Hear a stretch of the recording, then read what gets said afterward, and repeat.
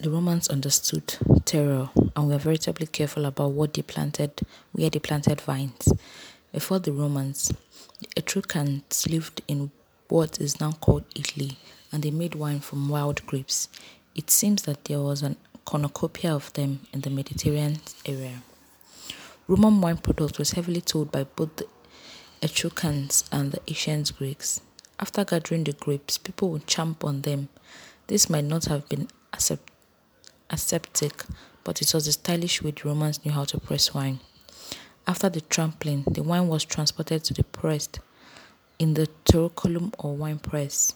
The grape juice was strained to get relief of the grape skin and seeds. The coming stage in the product process was to transfer the liquid to a huge jar or amphorae where it could raise. Occasionally, these vessels were buried in pitch, soil, or water. Occasionally, these authorities were bored previously to storing them in these vessels.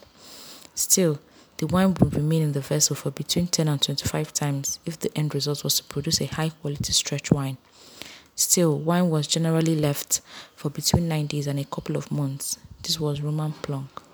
Pliny the Elder wrote about the Roman way of producing wine and growing vines in his work Historia Naturalis, restated as Natural History. He wrote that Italian wine was stylish in the world, or at least in the given world. Still, the Romans and their compatriots possessed the wine request, the swallowing other challengers from other countries outside of what's now called Italy.